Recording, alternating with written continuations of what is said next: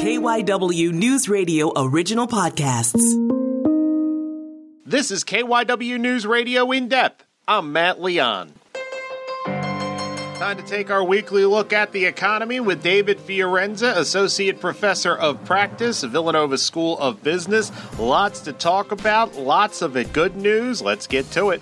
On the unemployment front, first-time claims last week, 553,000.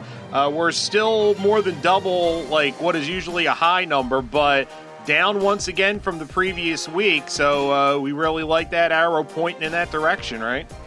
Yes, we do, Matt. I think it's great. We're seeing a couple weeks of downward trend, which means the economy is opening up. It means people are getting vaccinated, people are becoming more careful, and that different places throughout the economy are opening up, from restaurants to retail, everywhere you go. Tourism, it's starting to really open up. GDP, we knew it was going to be good. Talk to me a little bit before we talk about the numbers, like dig into the good news about them.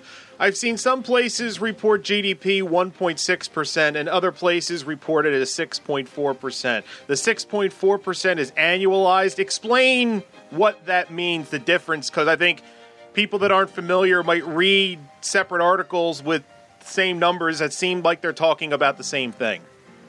Right. So when you annualize something, it's like a rolling number. You're taking the 12 months worth of an average. So next quarter, we're going to drop off the quarter from 12 months ago and add the new quarter. So 6.4 is the number I'm going to go with from the Bureau of Economic Analysis. We had a strong fourth quarter. I don't mind that. It was about 4.3%. The third quarter was about 32%. The second quarter was the one that was really bad. It was down negative 30 in that range. So when we do quarter number two, we're going to drop off that negative 30 number, and we're going to have four numbers of positive numbers, which is going to make that GDP even shoot up a lot more. And just overall, this GDP number, this is really good news.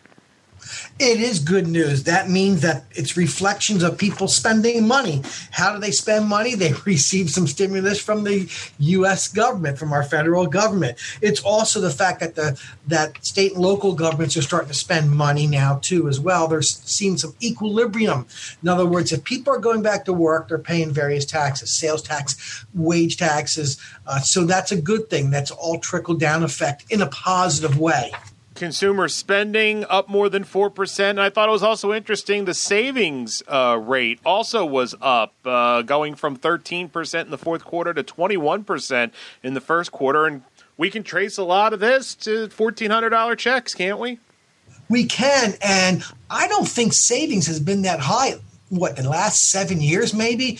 Even if you take the pandemic away, let's go back 8 years. Savings rates haven't been that high. It's what we talked about when you give people stimulus checks of $2,000, $1,400, $2,800, there's going to be some savings. Again, you and I discussed this. What do you do when you get money? You either save it, you either spend it, or you pay down debt, or a combination of the three. We've seen things like, I know New York City decided by July 1st they're going to fully reopen. And they're going to be ready to go. When you start seeing stories like this, I mean, it's obvious what direction the arrow's pointing in, but like consumer confidence and stuff like that, this really has the feel of momentum, of a boulder rolling downhill, and every week we just get more things that point that things are going in a really good direction. That's correct, Matt. And you said the word boulder. It's a boulder that you don't want to get out of the way on. You want to get on that boulder. You want to be on that ride, because New York, the Big Apple, the city that never sleeps, the city that has everything from tourism to Broadway to musicals to everything, rock concerts, tourism, restaurants. If they're opening up, other places are going to start taking a cue from that. And you said it before, tourism is really going to hit the roof in the summertime, not just at the Jersey Shore, but elsewhere too as well. And it's interesting. We just had we're at the 100th day of Joe Biden's administration, and stocks are off to their best start to a presidential term since the Great Depression. I think it's a little bit like gas prices. It gets attached to a president, but they really don't have much to do with it. But I do think it's interesting that stocks are doing this well when Biden has signaled, raising taxes on corporations, raising taxes on the 1%, doesn't seem to bother the market that much. Well, it hasn't at this point, and we've talked about this in the past again. The stock market is a forward-thinking market, so they're looking into the future. And you look at the futures market, okay, maybe it's down 100 points one day, maybe down 130, but by the time the market opens up, all of a sudden you're saying, what just happened? The markets are rallying. Gold is actually not as high as all these gold diggers would expect you to believe when you see all these people on TV saying, buy gold, buy silver. Well, I'm not going to buy gold and silver because I don't want to weigh myself down. I'd rather be looking at my 401ks, my retirement accounts, and all those kinds of things with the variety of diversification. What are you seeing? I know one thing that people are concerned about, and we've talked about it. What are you seeing on the inflation front? Well, again, Jerome Powell is going to continue, as he said in the past, to try to keep inflation in check.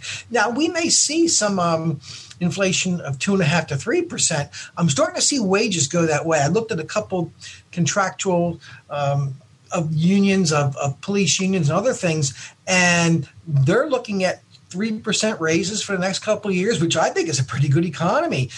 Public works in various cities are looking at 3%, where traditionally, if you thought inflation was high and if you thought we were in a recession, those people were getting zero increases. So this is a good thing when you start to see the contractual obligations going for 3 or 5 year contracts and seeing their wages increasing at 3%. What are some other things you're keeping an eye on here to see if we can continue to keep the winds blowing in the right direction? Well, Oil's creeped up a little bit at $63 a barrel. But, there's been times when I remember oil was at $150 a barrel. Not that long ago. Not that long ago, as you recall. I think we stabilized. We're going to see some increases in gasoline, but that's what happens when they change over from that winter to spring and summer blend. That happens, whether we believe in it or not. They really do. I've seen the refineries, what they do, how they clean those areas, and that costs a lot of money to do that, to switch over to that other blend. So you're going to see some increases in gas prices. You're going to see some increases in consumer prices just because if the economy is doing well, you don't want it to overheat. You don't want people to overspend, and that's why inflation sort of keeps that in check a little bit. We don't want to see 5 or 6%, which I don't think you want to see that. I don't want to see it, and I know the Federal Reserve doesn't want to see it. But I do want to take a look at the housing market to see if it cools down a little bit.